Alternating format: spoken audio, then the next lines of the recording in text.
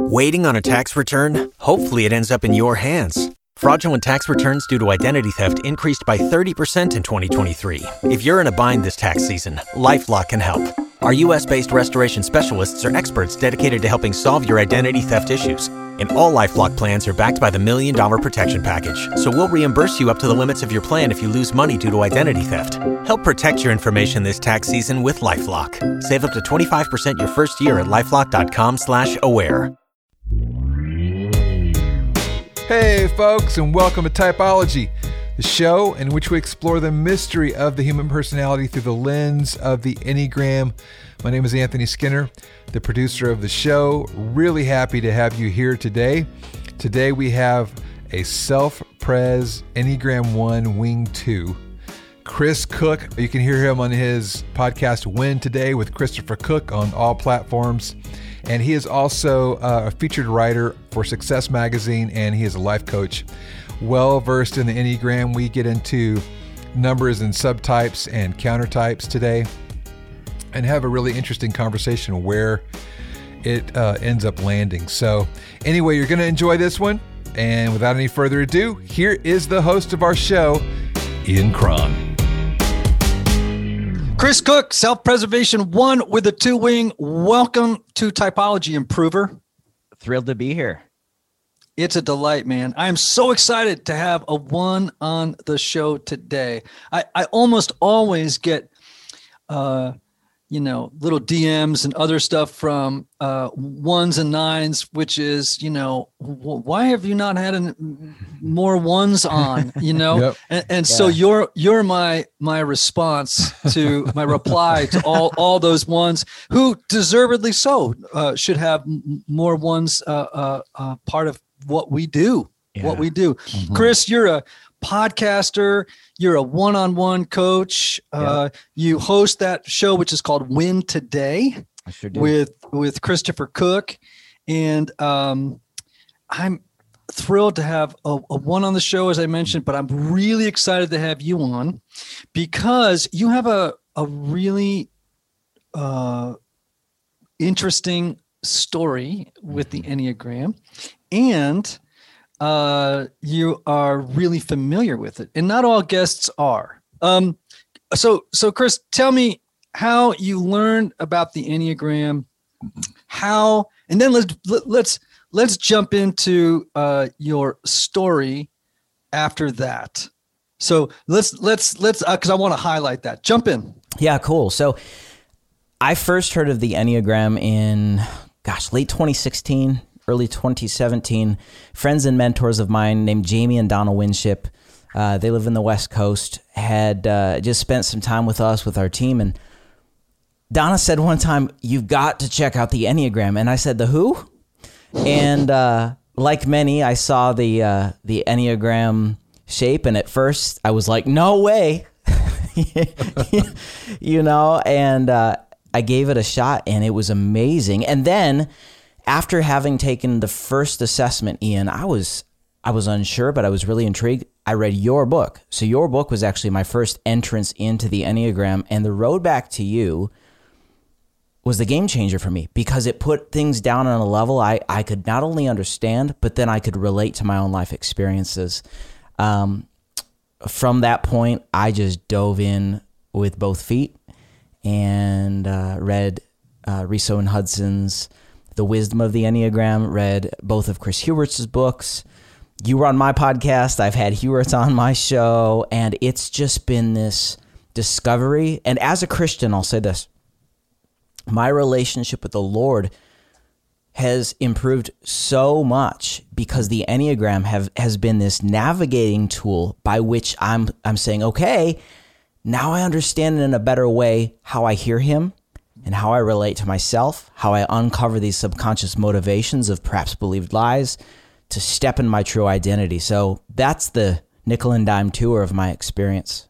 I'm really glad you mentioned, these unconscious motivations, because in my new book, which will be out next year, one of the things that I try to help people understand is that the unconscious motivation is a lie. Yes. And that lie, we know it's a lie because it is in direct opposition to the story of the gospel. And so if you're a 1, to believe unconsciously that you need to be perfect and to perfect the world in order to have a sense of control and mastery and to find love, that's a lie. You know, if you're a 2, you don't need to meet the needs of others in order to be loved. You know, if you're as a 3, you don't have to succeed in order to be loved. And so I can go on through all 9 types, but so the key for transformation is really in part raising into conscious awareness what the unconscious motivation that has been the lie that has governed your life from the shadows is so much a piece of the healing journey, you know, such a big piece. Okay. So you are a self-preservation 1, but that was not always your belief. So let's hit that and how that happened. Ian, and direct me on how you want to go about this, but I'll just say this. When I first took the Enneagram assessment, which is not the latest assessment I took, I typed as a 6. And because I didn't know a ton about the Enneagram, I just went, oh, this is cool. So as a DISC coach, I went, okay, this makes sense because I'm a high C, high S on the DISC. So, okay, 6. But as I began to dive in, Ian, I sort of said, okay, I guess this is it. I see a lot of motivation in my life where I'm motivated by fear. Fear to self-protect, fear to control. I'm the ready, aim, maybe fire guy. So I related a lot to that. But I could never reconcile the wings. And so as I dove into the Enneagram, I said, okay, I get the 6 piece, but I can't reconcile either of these wings. So it left me in this place of saying, I wonder if I really am a 6, and just left it there. I suppose in many ways, I told a good friend of mine, I tried to force my way into a wing 7 box. You know, if I'm on staycation, if I'm enjoying life, then I found my more spontaneous nature come out. And there are parts of the 5 that are related to. I'm very detail oriented. But in some aspects of, I don't know if it's fair to say, parts of a 5 that are impersonal, I could never relate to that because I love people. So I found myself caught in this tension of saying, okay, in many ways, I understand that my dominant type is the wrestle between these 2 wings. But I struggled to reconcile either 5 or a 7 wing in. You know, I'm really glad you're saying all this. Here's why. Number 1, tests are great data points, but they are not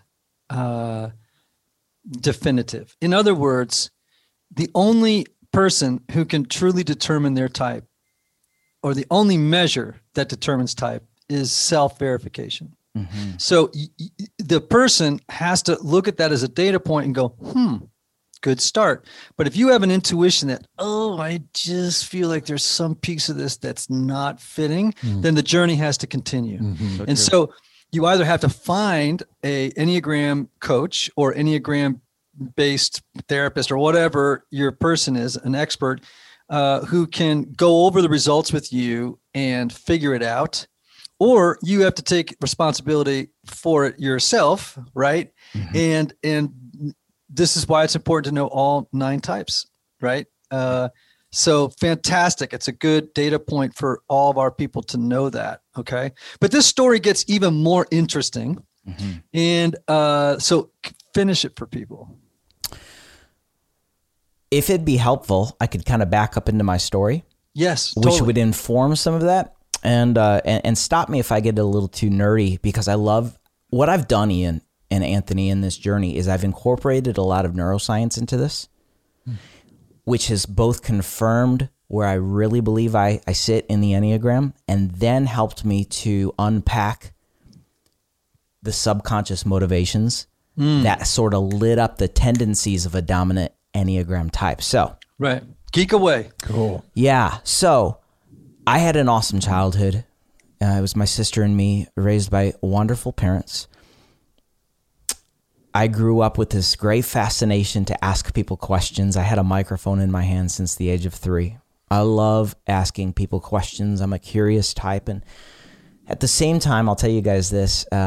One of the first things I saved up for as a little boy was a pleather briefcase, not a leather one, a pleather, the plastic leather hybrid, Great. Because I wanted to keep all my papers in there, because that paperwork was orders, details, blueprints, and how I would help people. So I've always had this desire to say to people, share your vision with me, and I'm going to draw the blueprint up.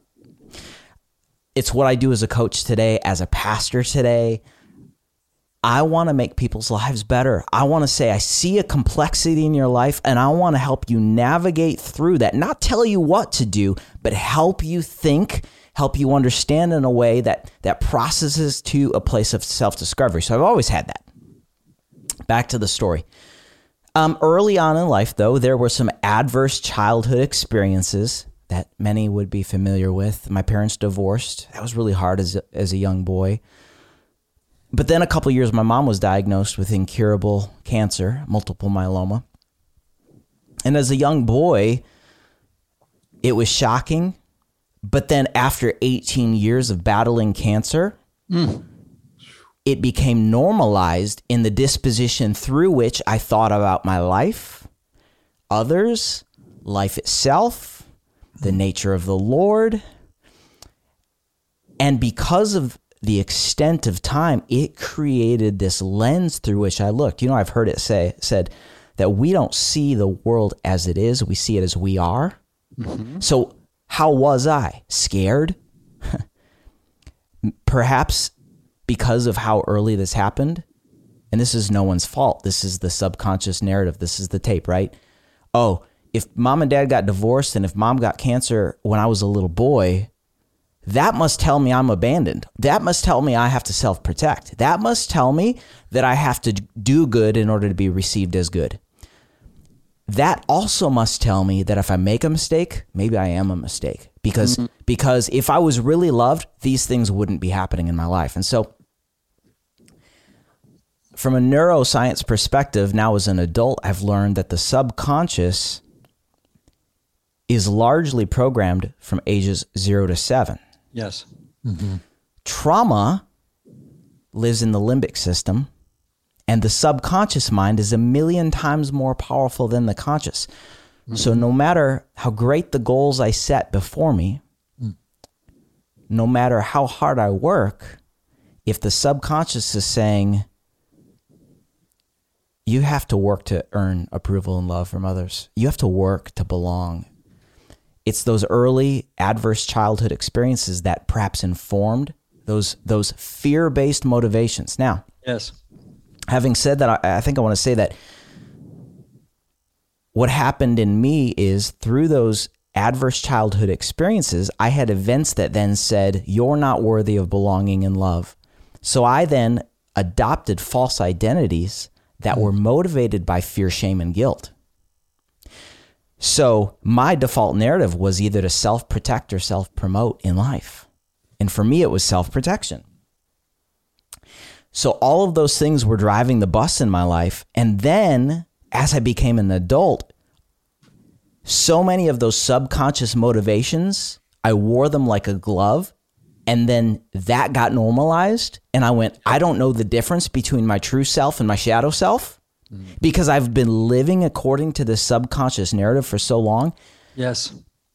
That now, the first time I encountered, in this conversation, the Enneagram, guess what? It's my personal belief that my subconscious narrative, fed by a false identity, lit up the Enneagram in an untrue way. Right. And it wasn't until I found healing for the broken spirit and received my true identity that all of a sudden, when I typed, it better aligned with my true self.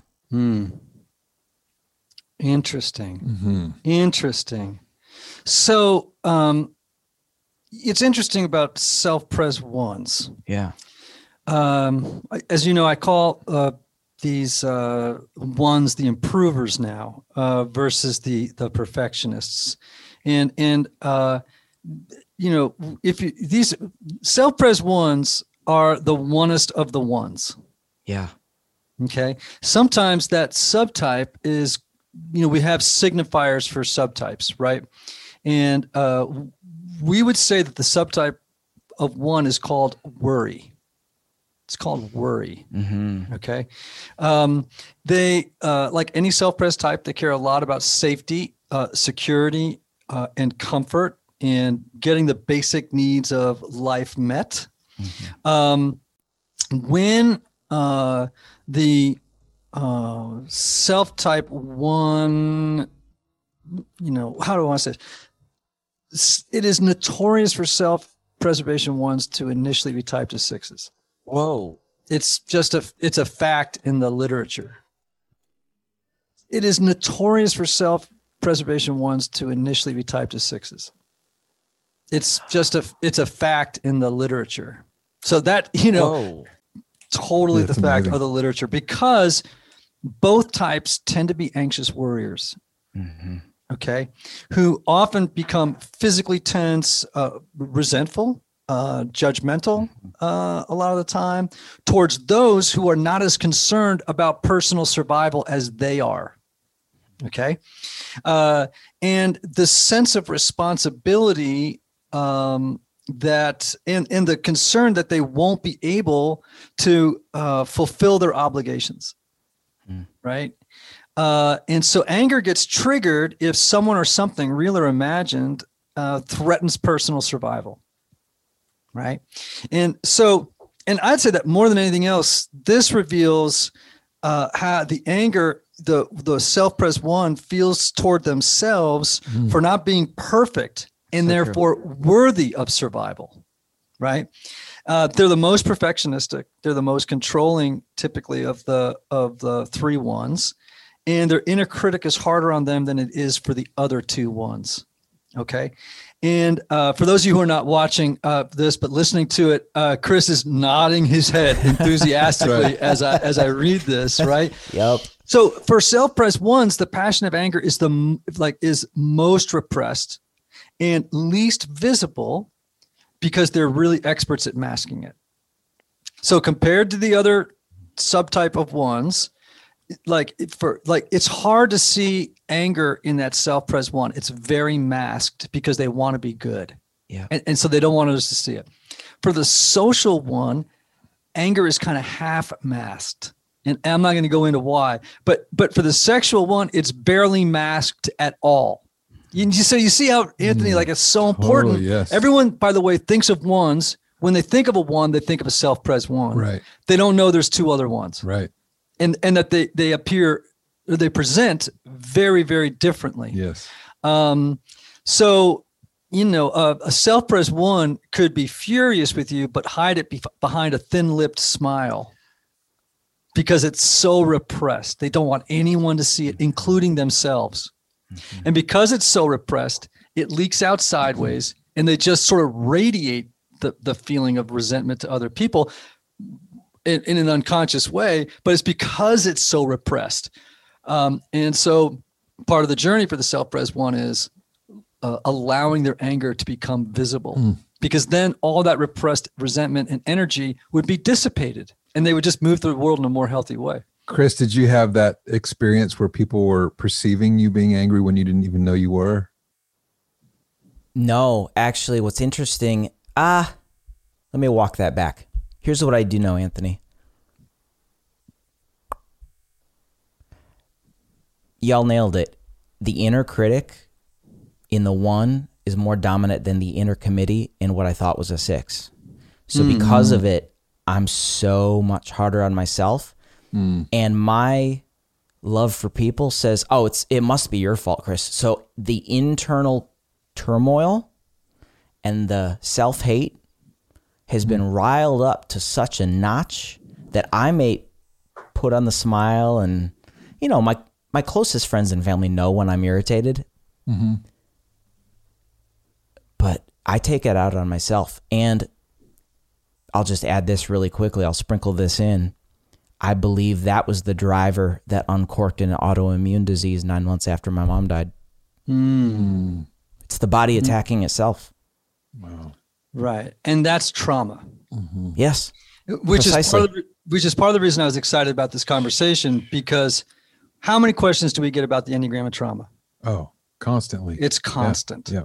Right. And partly because, we all have an elevated awareness now about trauma. So many books have been out about trauma.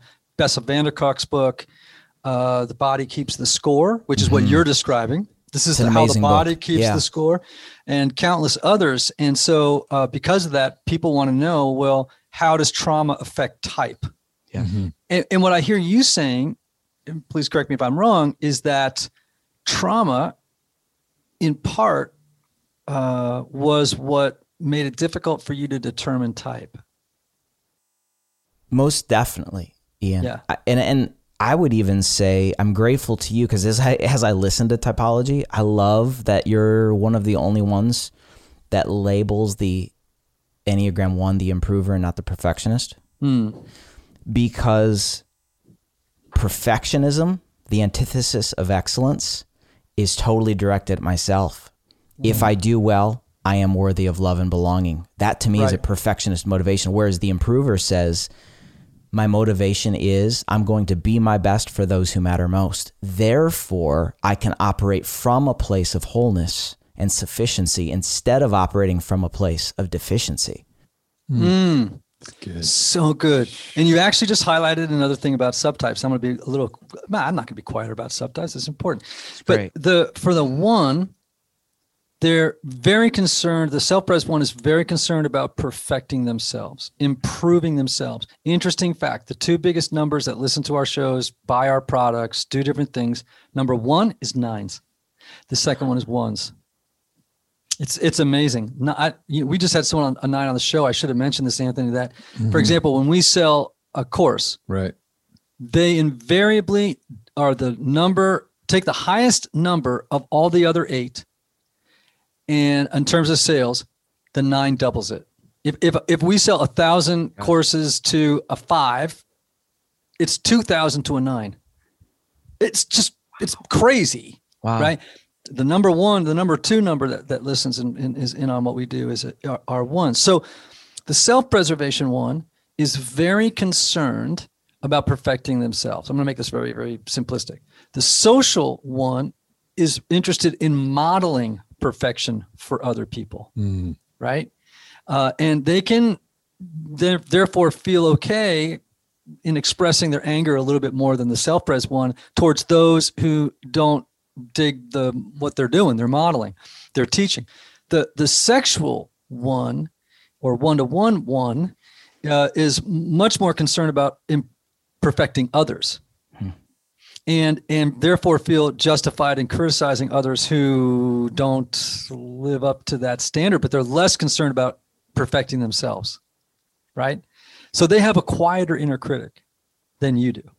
This is why this stuff's so important. Yeah.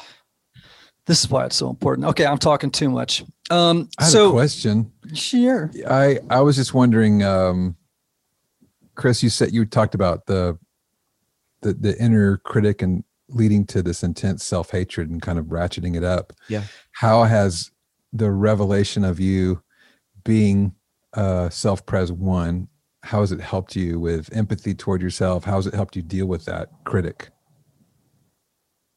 The day I took the IEQ 9, I got an email actually from 2 of the leaders at IEQ 9, and we had this brilliant exchange back and forth, and I ended up taking it. And this is interesting. When I got my results, I emailed them right back. I was like, I'm a 6. What are you talking about? This must be wrong. Then I read it, and in fact, I have it right here. I'll tell you guys, when it's talking about worldview, focus of attention, core fears, etc., I wept.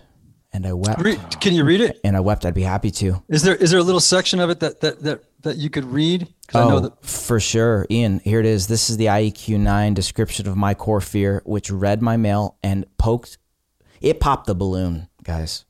The core fear of the self-preservation Enneagram 1 is that there is something intrinsically wrong with you, being defective, and here it is, not good enough. Well, guess what? That confirmed the narrative I had in the subconscious belief since a little boy. Mom and dad wouldn't have gotten divorced, and mom wouldn't have gotten cancer and then later died 18 years later when we were believing for a miracle if there was something worthy of me being loved. I couldn't separate the two. And so it's those early things that drove that. Now, here it is. This is fascinating. The gifts that the self-preservation 1 Enneagram bring to the table, to the world: goodness, dignity, and this word literally makes me emotional: wholeness. It's the passion of my message. It's the passion of what I do to help people. Hey, Anthony. Hey, Ian. You know I've been working on my latest book, right? I sure do. Well, part of my process is researching topics related to my content. Okay. But as you can imagine, there are tons of resources out there.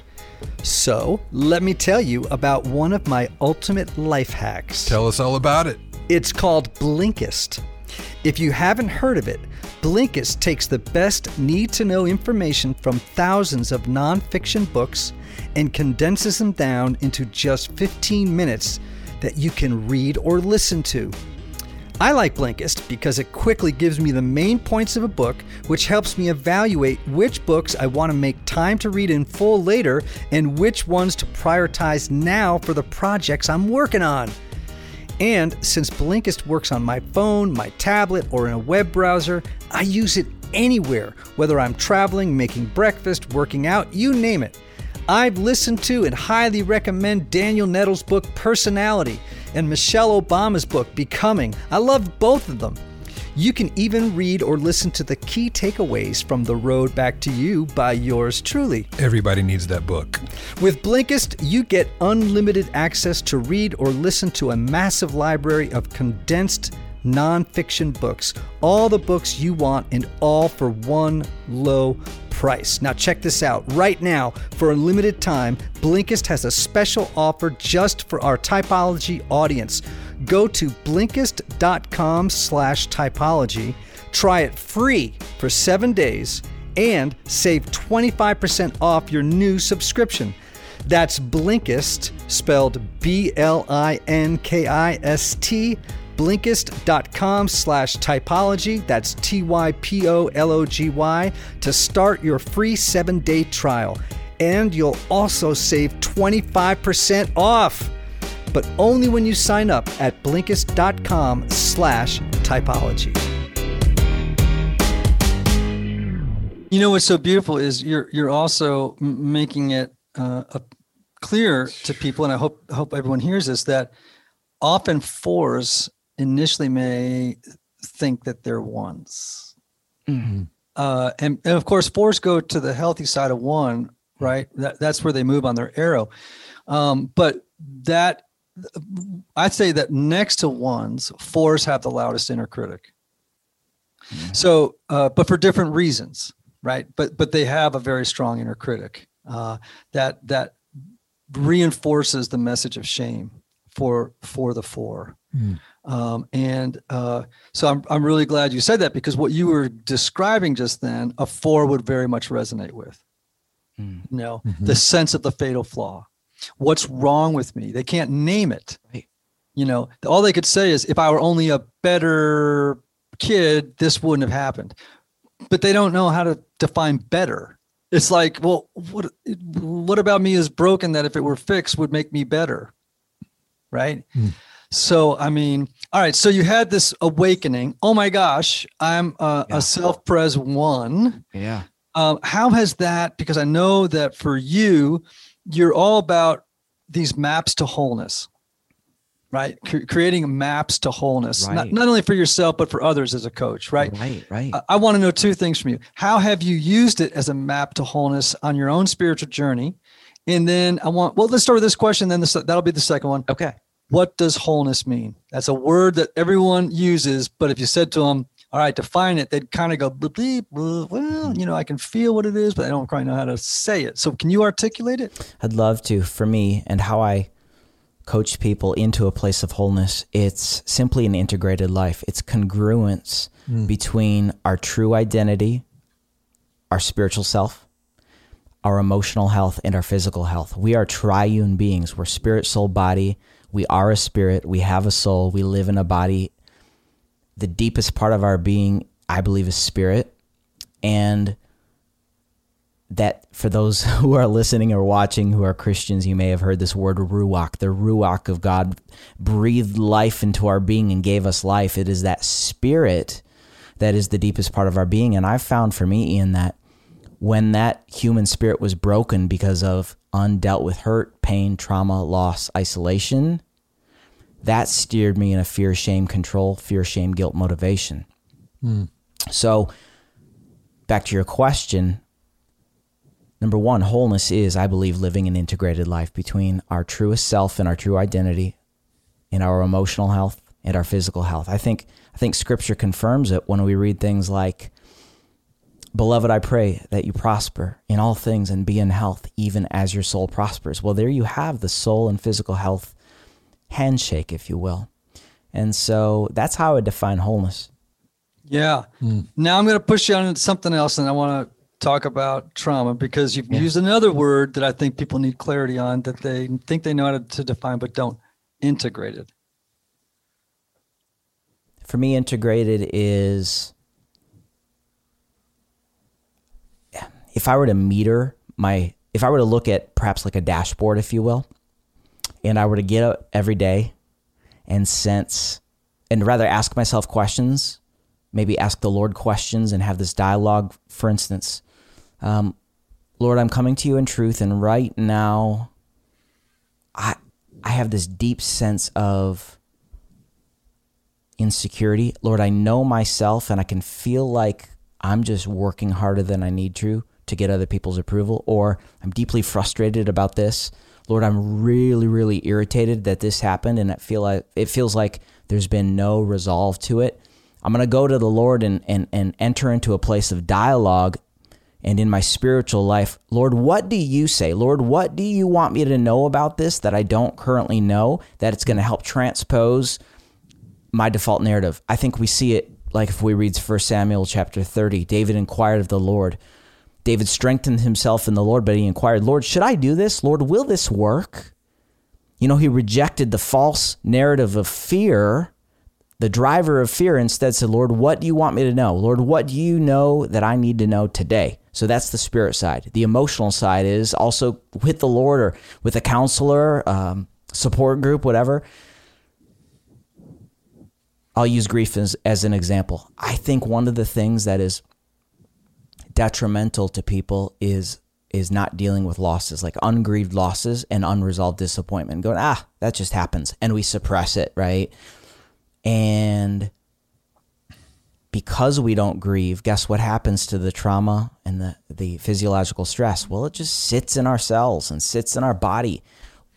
We've got to deal with that stuff. The Bible says that laughter is like good medicine. Well, there's that connection again. We're talking about integration between my emotional health. I'll say it this way.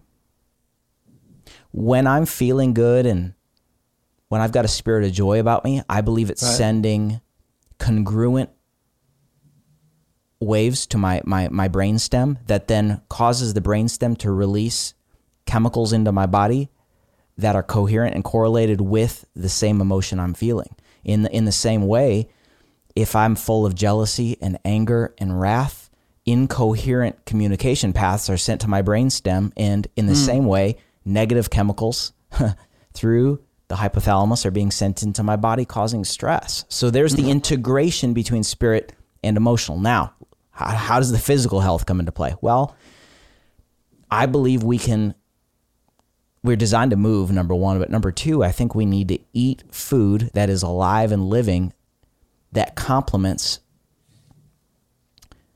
the chemicals that are running through our body, and I can't dive too deeply on this for the sake of time, but I just would say that when we eat living food, when we take care of ourselves, when we move, when we exercise, when we sweat, when we get the body moving as it's designed to move, I believe it also releases chemicals that are going to aid us emotionally. Like walking and running, I've heard, releases more endorphins and stimulates serotonin just as an antidepressant medication does. Mm-hmm, that's true. Mm. So I apologize if I've been long-winded. No, it's great. And I think it's like I've heard people say, and I think it's a fascinating idea. And the nice thing about the Enneagram is it's a malleable system, right? You can come at it from multiple directions and multiple, in one person, right? You can use it in different ways. Mm-hmm. I know that some teachers would say that your type is determined by the first trauma you experienced in life. Right. So it's not just hardwiring, but your response to trauma, right, largely determines the type toward which you gravitate as a little child, as a way of coping in the world. So in defining trauma would be very complicated. Let's put it this way. Trauma is the result of an extraordinary stressful event that shatters your sense of security and safety and makes you feel isolated and helpless in the world. Mm-hmm. Okay. And so the symptoms of it can be anxiety, depression, upsetting emotions, flashbacks of the event, right? That just won't go away. Now, there's two kinds of trauma. There's a one-time event trauma, right? You have an accident, you witness a violent crime, it's a one-time event. That's easier to treat than what's called complex trauma. Yes. And complex trauma is an ongoing, relentless stress, like growing up in a violent neighborhood or growing up with an alcoholic parent where every single day there's unpredictability and things you have to be ready for. Or so actually complex trauma is like a Chinese water torture. It's just drip by drip every day, eroding the rock of safety and security. Whereas complex trauma, one-time trauma is, a single event, right? And to your point, trauma happens when your brain is unable to integrate the experience into the whole person. You have no folder. There's no folder big enough to get it into among all the other folders in your file system, in your brain. Think of your brain as filing systems. And there's just one thing, and it gets stuck in the reptilian brain, which is the fight or flight part of the brain. And that's why EMDR, brain spotting, these kinds of technologies, which can take your prefrontal cortex offline so that you can access the trauma and then reintegrate it integrate it, I should say, for the first time into a place where we would say in therapy, we call it exploding the memory capsule so that it's no longer in control of your way of reacting and responding to life as a whole. And so again, I just go into that because so many of our listeners ask about trauma.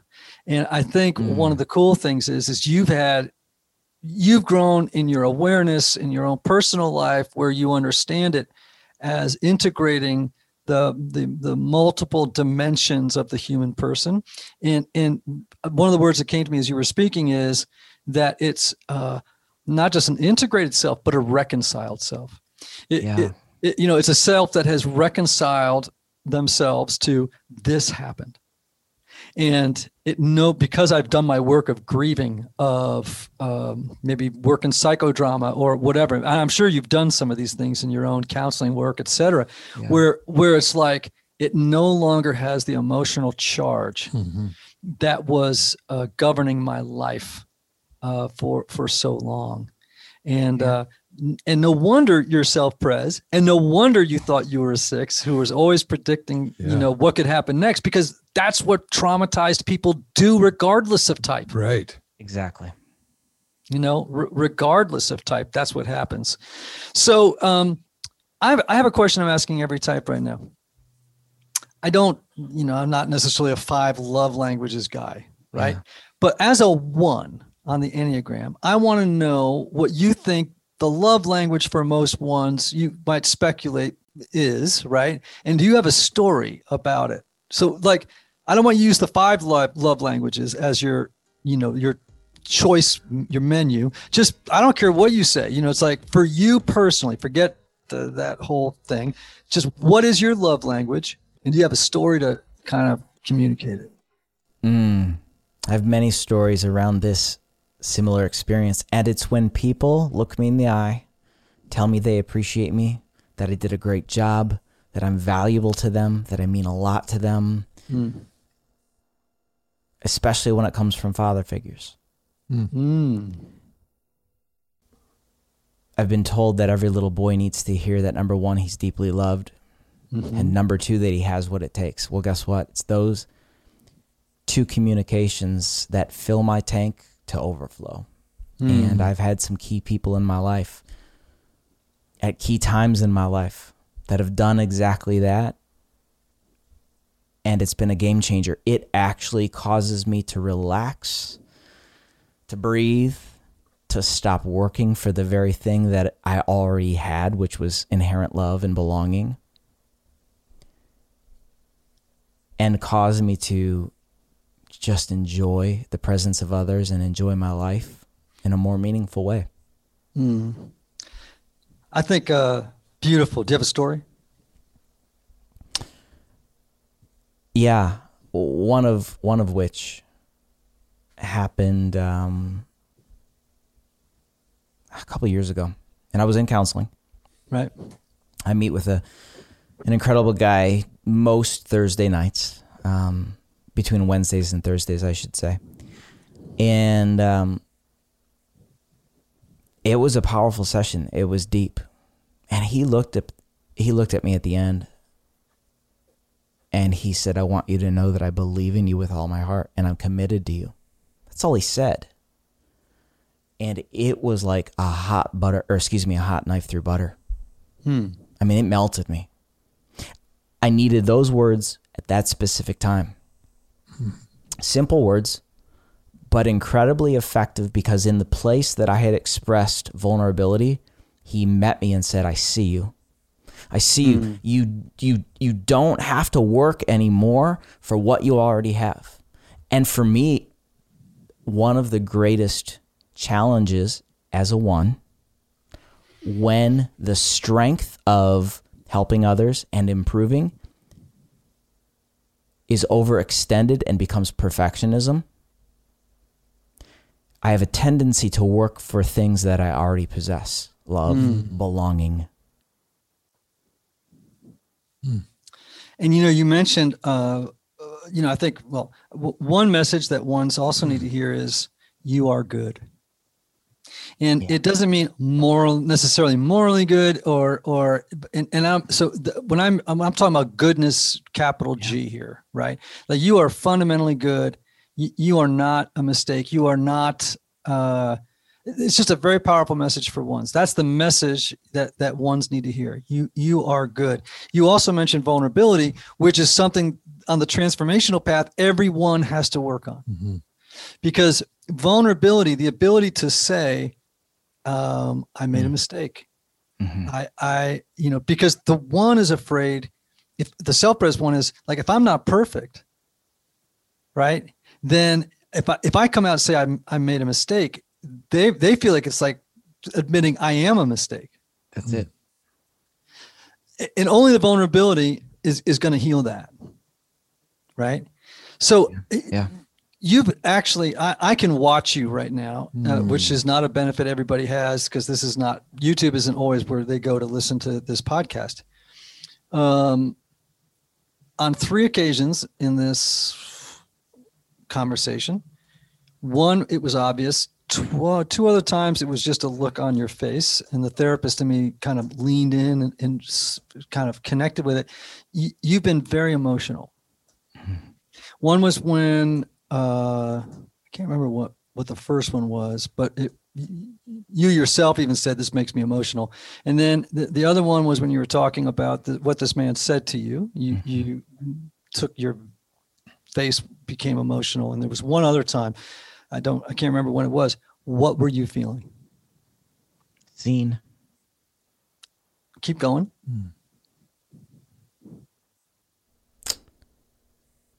I'm okay just as I am, right? I don't have to submit my resume to people I've just met in order to be welcomed to have a seat at the table. Okay. And what was the emotion you felt? Can you name the emotion you felt? Seen is not an emotion. It's a very powerful word. But what was the emotion you felt when you felt seen? Rested and peaceful. Okay. Loved. Appreciated. Okay. Loved, appreciated, belonging. Yeah. Again, when you think about feelings though, as things like grief, sadness, joy, can you give me a feeling word? Yeah. I would say joy, although I've never correlated that with what I've expressed. But now that you're kind of probing me, Ian, I'm going, yeah, I think it is joy. And here's why. Because joy allows me to appreciate and value myself for not doing anything other than being true to myself.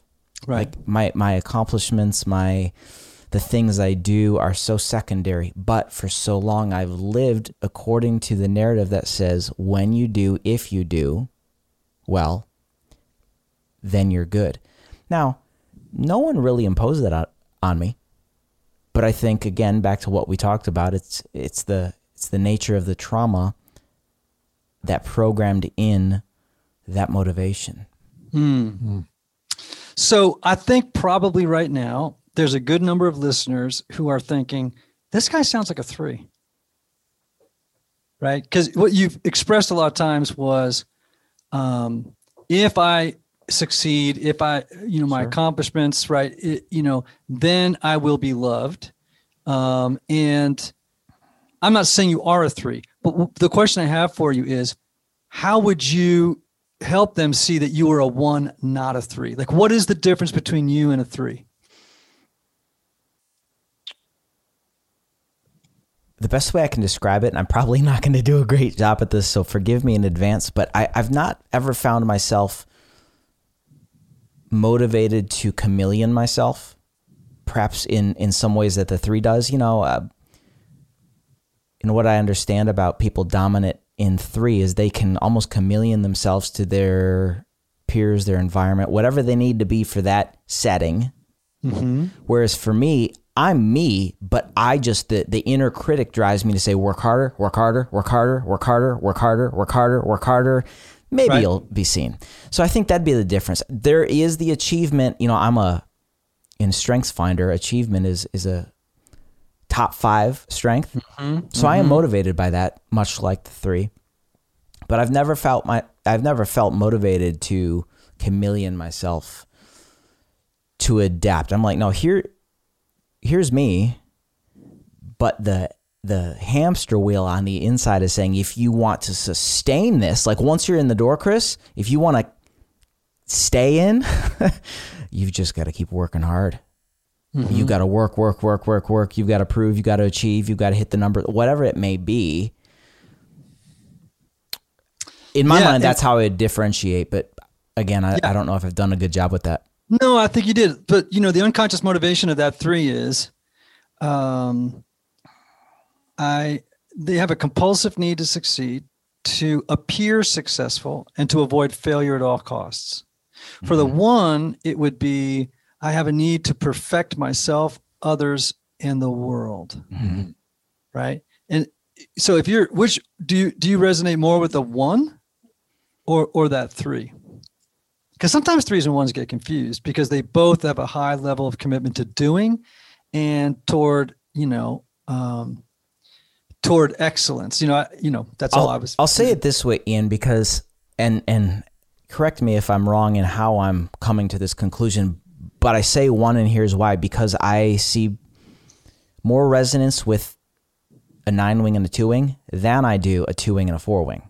Now, I know as a 1, in a path of integration, I'm going to go to a healthy 7.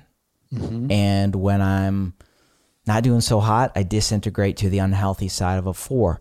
But I just, in a space of wholeness, and back to your question about integration, in a place of integrity, I see the 9 and the 2 poke out in interesting experiences in life. Fantastic. I wouldn't, just to be clear to everyone listening, I'm not saying you are a 3.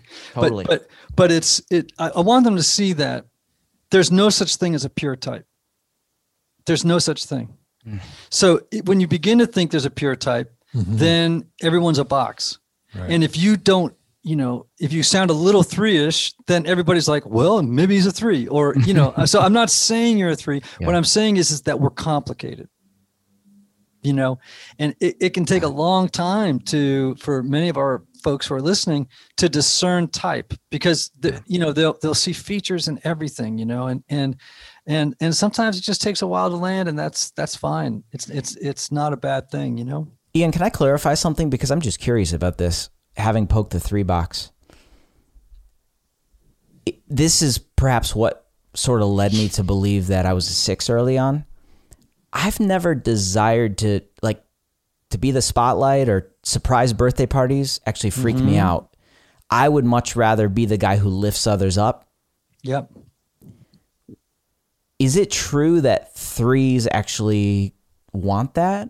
I love public speaking. I hate small talk. As an introvert, right. I love public speaking. Right. I hate small talk. But even in the place of the 6, I've thought, I want to lift other people up. Right. I don't know. So there is a 3 that you're describing. Okay. And it's called the sexual 3, or the 1-to-1 3. And the one, let me just sort of give you want a little snapshot of the 1-to-1 3 or the sexual 3? Sure. So they are a little preoccupied with cultivating a desirable image for a real or potential mate, right? And so they a lot of times they'll be more concerned with working out, how they dress, how they appear. When they walk into a room, they're less concerned with fitting into the group than they are with finding one other person with whom they can connect. And they'll sit all night long trying to, connect with that person. A social 3 would be much more concerned with the group. How do I work the group? Where do I fit in the group? Am I at the top of the food chain or at the bottom of the food chain? Because they tie survival to the group. Yes. And they want to be valuable to the group because they think that the group will be there for them to help them survive. The 1-to-1 3 is going to be more concerned with a significant other, significant friend, significant partner, because they tie their survival to their mate, right, or to their friend. Okay, so for them, they often project the iconic image of their gender, and for them, desirability is really, really important. And here's the thing that they're really well known for, super well known for. For a social 3, success has to do with accomplishments. Okay. It has to do with achievement. It has to do with performing. It has to do with image. For the 1-to-1 3, and this is why they're called the counter type, right? It's the upside down version of 3. They're not as interested in being accomplished and achieved as other types of 3s might be. They're much more concerned about helping others succeed. And they are very concerned with it because for them, who needs to achieve when I've accomplished the image of the one who helps someone else succeed? Does that make sense? Completely. Yeah, and that's fascinating. And so, I think they have underneath their image is a fear of rejection, of being found undesirable. And they have a strong need to help an other person. Like, they make great managers. Yes. Like in the entertainment world, they make great managers, right? And oftentimes the 1-to-1-3 will be confused with a 6. So, the high end of 6, where that person is all about, I don't need to drive the bus. I can help others become a success. So anyway, this is how the Enneagram gets complicated. And this is why subtypes are so darn important. Because, there were times in our conversation today when I thought, there's another possibility here, which is that there's a 1-to-1-3 in the room. I'm not saying you are, but it's just helpful for people to say, if they feel like they're in that space, go look at 1. Go look at a 1-to-1-3. Go look at a self-pres, 6. Is that what you thought you were? Was it a self-pres 6 or a social 6? Yeah, it's self-pres. Yeah. Okay. So again, I'm throwing it out there just for the sake of, educating listeners about stuff. But that 1-to-1, because it's called a subtype, is very different looking than the social 1, which is the iconic, social 3, which is very much the iconic 3. So everybody should, again, check it out. So anyway, Chris, this has been fantastic. Rich conversation. Can you just tell everybody where they can learn more about what you're doing, your social channels, all that stuff? I want them to hear about it. Yeah, absolutely. Well, I host a podcast called Win Today with Christopher Cook. It's a weekly podcast. You can find that on Spotify, Apple Podcasts, iHeart Radio, wherever podcasts are available. I actually just started bringing it to YouTube and video as well, which has been a fun journey. WinToday.tv is the home base for the blog, for the podcast, for show notes, etc. And then you can find me on Instagram at 00ChrisCook. I'm also on Facebook at just look up Christopher Cook and you'll find me there. Great. Thank you, man. Thank you. Rich conversation. Love having me some ones on the show. And Anthony, yes, you know how I'm going to close this out, don't you? Be yourself. Everybody else is already taken. Until next time.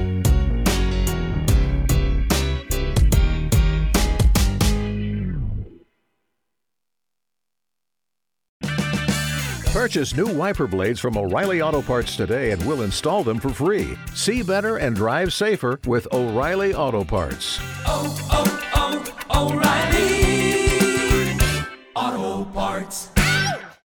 If you own a vehicle with less than 200,000 miles and have an auto warranty about to expire or no warranty coverage at all, listen up. CarShield has a low-cost month-to-month vehicle protection plan that covers more parts than ever. Visit carshield.com/audio to find out how you could pay almost nothing for covered auto repairs. Drivers who activate this vehicle protection today will also receive free roadside assistance, free towing, and car rental options at no additional cost. Get your free quote today at carshield.com/audio. That's carshield.com/audio. Shopify helps you sell at every stage of your business. Like that, let's put it online and see what happens stage. And the site is live. That we opened a store and need a fast checkout stage. Thanks. You're all set. That count it up and ship it around the globe stage. This one's going to Thailand. And that, wait, did we just hit 1 million orders stage? Whatever your stage, businesses that grow with Shopify. Sign up for your $1 a month trial at shopify.com/listen.